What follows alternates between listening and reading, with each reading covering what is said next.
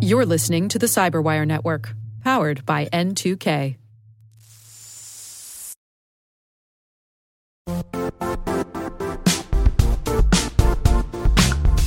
The IT world used to be simpler. You only had to secure and manage environments that you controlled. Then came new technologies and new ways to work. Now, employees, apps, and networks are everywhere.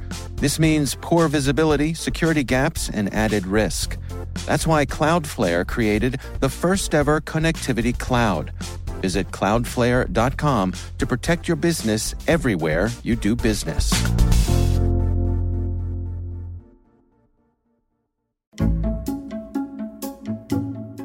This is Dick Clarke. I'm the CEO of Good Harbor Security Risk Management.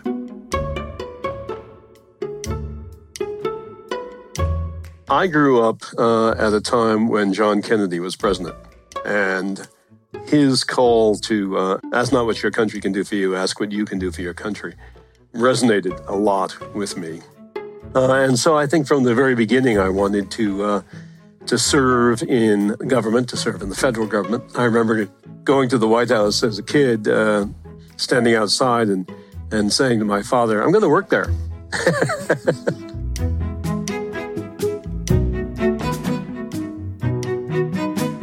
Well, when I got out of school, the Vietnam War was still raging. It was the number one issue that had dominated my life as an undergraduate.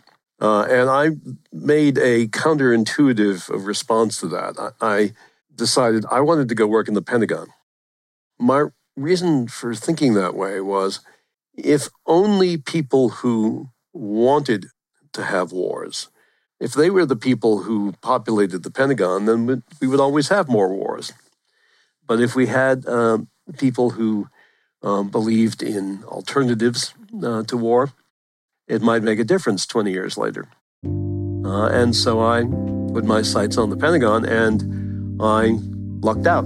I got a management trainee job, management internship job in the Office of the Secretary of Defense.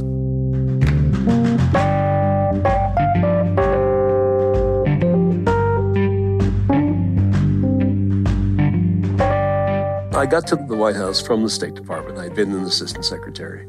So I went to the White House at a fairly high level in the Bush administration. Almost from the beginning, I thought we were not paying enough attention to a new phenomenon that I smelt, I detected, and some other people did too. And that phenomenon turned out to have a name, and that name was Al-Qaeda. So I always kept Al-Qaeda under watch beginning, probably in 1992. In 1997, they added to my portfolio this new thing called cybersecurity. And when they insisted I take it on as an additional responsibility, I tried to learn about it, tried to get books on the subject. And there really were not any good books then that were an introduction to the topic. And so I used the fact that I was a special assistant to the president to call up Microsoft and Cisco and Symantec and the big names of the day and say, I'm from the White House. I really need to understand your company and this issue. So I want to meet with Bill Gates. I want to meet with John Chambers. And that worked.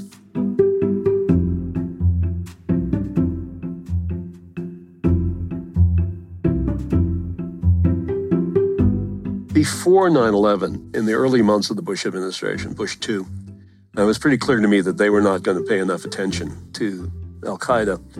And I really didn't want to be left holding the bag. And I also wanted there to be a full-time position worrying about cybersecurity. So I think in June, before the September attacks, I went to the National Security Advisor and said, I want to move from the terrorism portfolio, since you don't pay enough attention to it, and you're not doing what I recommend. I want to work full-time on cybersecurity, and I want to create a new position to do that. Eventually, it happened, and we did create the first cybersecurity policy position in the White House, and it was well-staffed. I had quite a good staff. And we wrote a national strategy for cybersecurity, which I read the other day, and 20 years on, it's still pretty good.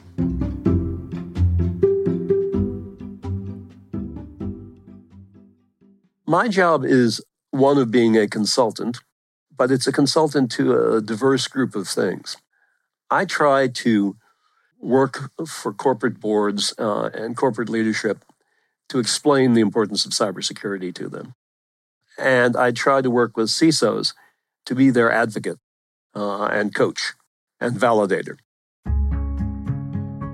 When I started in cybersecurity looking for that book, that would be the good introduction, it didn't exist.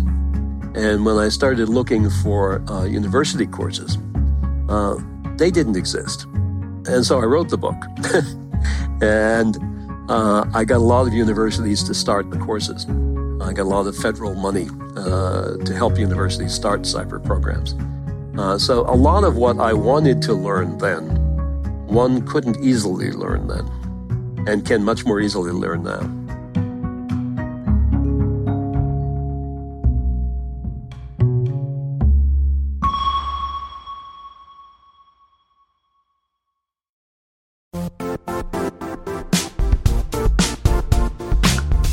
Don't struggle to align your organization's cybersecurity with business risk.